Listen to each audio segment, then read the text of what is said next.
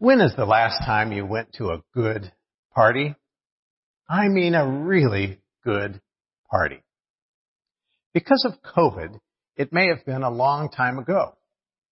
Going to a really good party can be so much fun and give such a lift to one's spirit. As we gather today, I can think of no better image to describe the kingdom of God than coming to a party.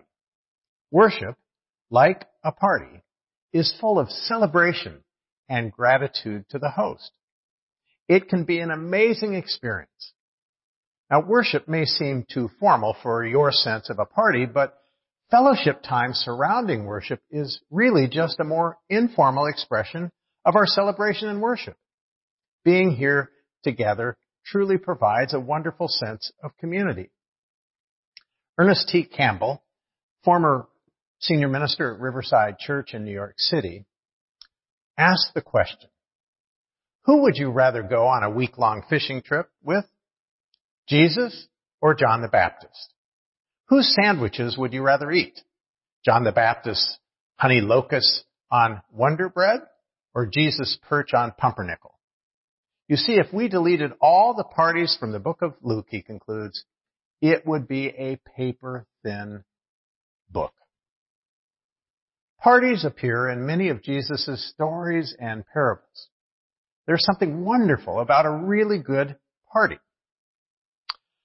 A guy called his friend and said, Joe, tomorrow's my anniversary and we're having a little party at the house. Nothing snazzy, cake, soft drinks, and all that jazz. Don't dress up. Just drop by after work and ring the doorbell with your elbow and come on in. The friend said, fine, but why ring the doorbell with my elbow? Seriously? It's my anniversary, man. You're not coming empty-handed, are you? One does not need to ring the doorbell with an elbow at God's party because the gift you bring is yourself. But that's getting ahead of ourselves. Let's return briefly to the story Michael read for us. It begins with Jesus heading to have dinner with a Pharisee on the Sabbath. He encounters a man with dropsy and asks the Pharisees if it's lawful to heal on the Sabbath, which technically it wasn't, but they were silent, and Jesus healed the man. At the dinner, Jesus noticed how people were jockeying for position. So he told them a parable about being humble and not trying to get the best seat in the house or worrying about who you would sit next to. Then Jesus told them about someone who wanted to throw a great dinner party. The invitation was extended, and as the RSVPs were coming in, everyone seemed to be making excuses. One said, I'm in the midst of a business deal, property acquisition. Another said, I've purchased some animals, and you know how much work animals are when you first get them home. And I mean, oxen are a lot of work. Of course, I wouldn't know anything about oxen, never having owned any. Now, dogs, cats, fish, turtles, rabbits, parakeets, and hamsters, that's another matter. A lifetime ago, when our kids were growing up, we once had the young petting zoo with 13 animals all at the same time. Well, another said, I can't come because my wife and I are recently married and we're starting a young family, and you know how busy young families can be. Please excuse us. The person taking the reservations informed the one throwing the party of all these excuses. So he told them, go out to the streets and the sidewalks and invite those who don't usually go to many parties, the poor, the physically and mentally challenged, the homeless, and any others. And the reservation agent said, been there, done that. They are already here and it's been done. So he said, go out to the farthest edges of our area and strongly, warmly, and compellingly invite everyone else to come to the party. I want this place to be full. For I tell you, none of those who were invited will enjoy my party. The surprise to Jesus' listeners was that the party thrower was like God. And the people making excuses may have been people like Jesus' listeners. God loves to throw a party. And of course, none of us would ever make excuses if we truly knew God was throwing the party. But let's stop for a moment and be honest with ourselves. How many of us get caught up in our own little lives, which we really think are pretty important, and miss the opportunity to fully participate in God's celebrations? I believe there are celebrations to be shared in every day and even on plain, ordinary days. The breakthrough of an insight which leads to greater discoveries and mending a broken life. The laughter of children and the laughter of adults. The beauty of a sunset or a sunrise. The beauty of setting a loved one to rest after celebrating their life. Helping someone in need. Doing something good for someone you don't even know.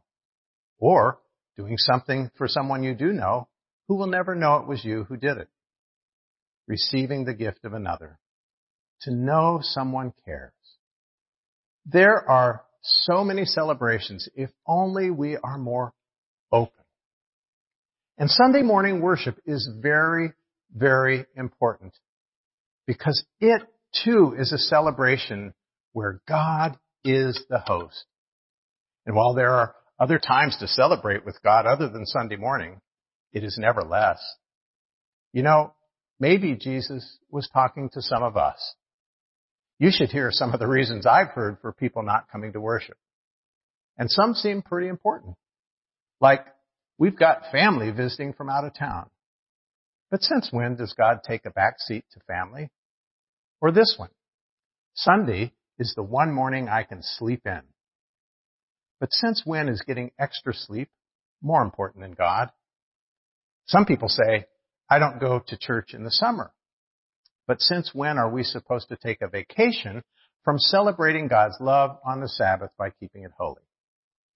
And I won't even go into all the things I've heard about sporting events and how they win out over church on Sunday mornings. Oh, the excuses could go on and on. The point is we all make choices and we all are invited. In his most famous novel, The Trial, Franz Kafka has the hero, Mr. K, wander into a church where he hears a priest tell a parable quite similar to the one Jesus used. There's a man who is told to enter a kingdom through a certain gate. When he arrived, he found the gate, but noticed a sentinel guarding the entrance. So he sat down and he waited for the sentinel to give him instructions or to grant permission to enter. But the guard did nothing and said nothing. So the man continued to sit there waiting for something to happen, waiting for someone to come. For a whole life he sat there. Then the guard closed the door. He said to the man, "This door was made for you and for you alone. And because you chose not to enter it, it is being closed forever." There are some people who spend their whole life waiting to come to the party, to celebrate the fullness of God's goodness, which is really every day and especially Sunday. Listen to how that enigmatic poet E.E. Cummings put it. Damn everything but the circus. Damn everything that is grim, dull, motionless, unrisking, inward turning. Damn everything that won't get into the circle, that won't enjoy, that won't throw its heart into the tension, surprise, fear, and delight of the circus, the round world, the full experience. I doubt that any of us would turn down an invitation to God's party. The thing is, so much in life is God's party. It's just that we don't always recognize it. There's nobody listening who is too good to do anything with or for anyone else, and I mean anyone. Oh, there may be some who think they're too good to associate with certain kinds of people, and so they turn down God's invitation. Grace and God's goodness are available to everyone. We are all loved by God the same. It's just that some refuse the grace, which is pure gift. It can't be earned, and it's not offered to some and not to others as though some are more deserving. We all fall short of the glory of God and need God's grace. Many years ago, one cold night in England, a group of children decided to slip into a church to get warm. Soon the service began, and the preacher spoke from Luke 15, verse 2. This man Jesus receiveth sinners and eateth with them. Afterward, an 8-year-old girl went up to the minister and said, "Pardon me, sir, but I didn't know my name was in the Bible." "And what is your name?" he asked. "Edith, sir." "No, Edith doesn't appear in the Bible," he said. "Oh, yes, it does," she replied. "I heard you say, 'This man receiveth sinners and eateth with them.'" Now that story may seem a bit cheesy, but it's a pretty good insight. This man, Jesus, receiveth sinners. And David, and Michael, and you, and each and every one of you. You see, coming to God's party, as our text expresses, has nothing to do with our goodness and everything to do with God's grace. The Bible's intentions are all inclusive.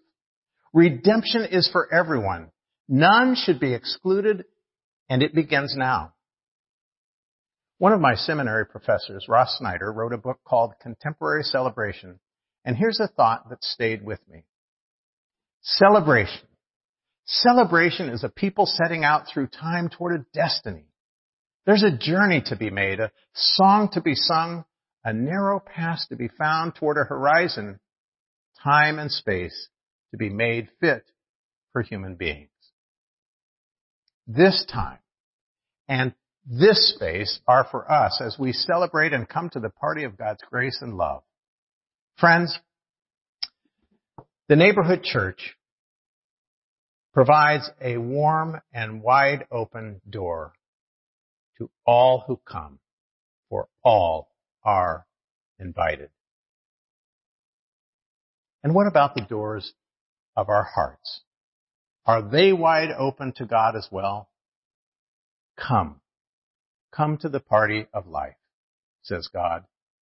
For celebration is not just about feeling good for a while. It is the way in which faith in the God of life is lived out through both laughter and tears, the ups and the downs, knowing that beneath it all runs a joy which passes all human understanding. In his book, To a Dancing God, Sam Keen, who is married to a dear friend of mine, asks a question and then answers it. What one word would you like to have as an epitaph of your life? What would it be now? I know what I would like to have for mine. It is celebration. So to return full circle to the beginning of our text, we remember Jesus healing on the Sabbath when technically it was not lawful. Grace, which ends our passage in the story where all are invited, was there in the beginning. Jesus makes the point that living by the letter of the law is all about works, as though if we were just good enough, we could assure our salvation. Healing on the Sabbath is all about grace and God's goodness, which is always worth celebrating. But there are times when we want to worry about who's in and who's out. And that's not our business. All, I repeat, all are invited to come to the party. All that's required is saying yes to the invitation. It's not about whether we are worthy. It has nothing to do with us and everything to do with God's graciousness. The only thing necessary for salvation is a Savior. But those who experience outer darkness are the ones who may well reject God's approval of the invitation. And everyone can miss out on the party of life if we reject the invitation. You see, exclusion is not in God's vocabulary. It's self-imposed by human beings. Friends, it's time to party. So celebrate. Bring your balloons and your butterflies, your bouquets of flowers. Dance your dances.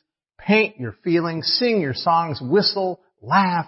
Life is a celebration and affirmation of God's love. Life is distributing more balloons, for God so loved the world. Surely that's a cause for joy. Surely we should celebrate good news that God should love us that much. So wrote the marvelous poet and theologian Anne Weems. And so, to all who long for relationship, to all who long to belong, to all who long to celebrate, and to whosoever will come, the neighborhood church bids the warmest of welcomes in the name of Jesus Christ. Yes, yes, come. Come to the party. Amen.